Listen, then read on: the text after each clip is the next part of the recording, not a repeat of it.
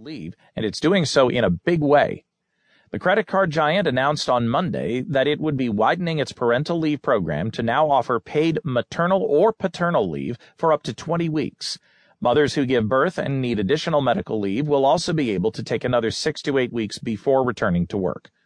The new policy, which starts on January 1st, will also include an increase in how much the company contributes to adoption and infertility treatments for its employees.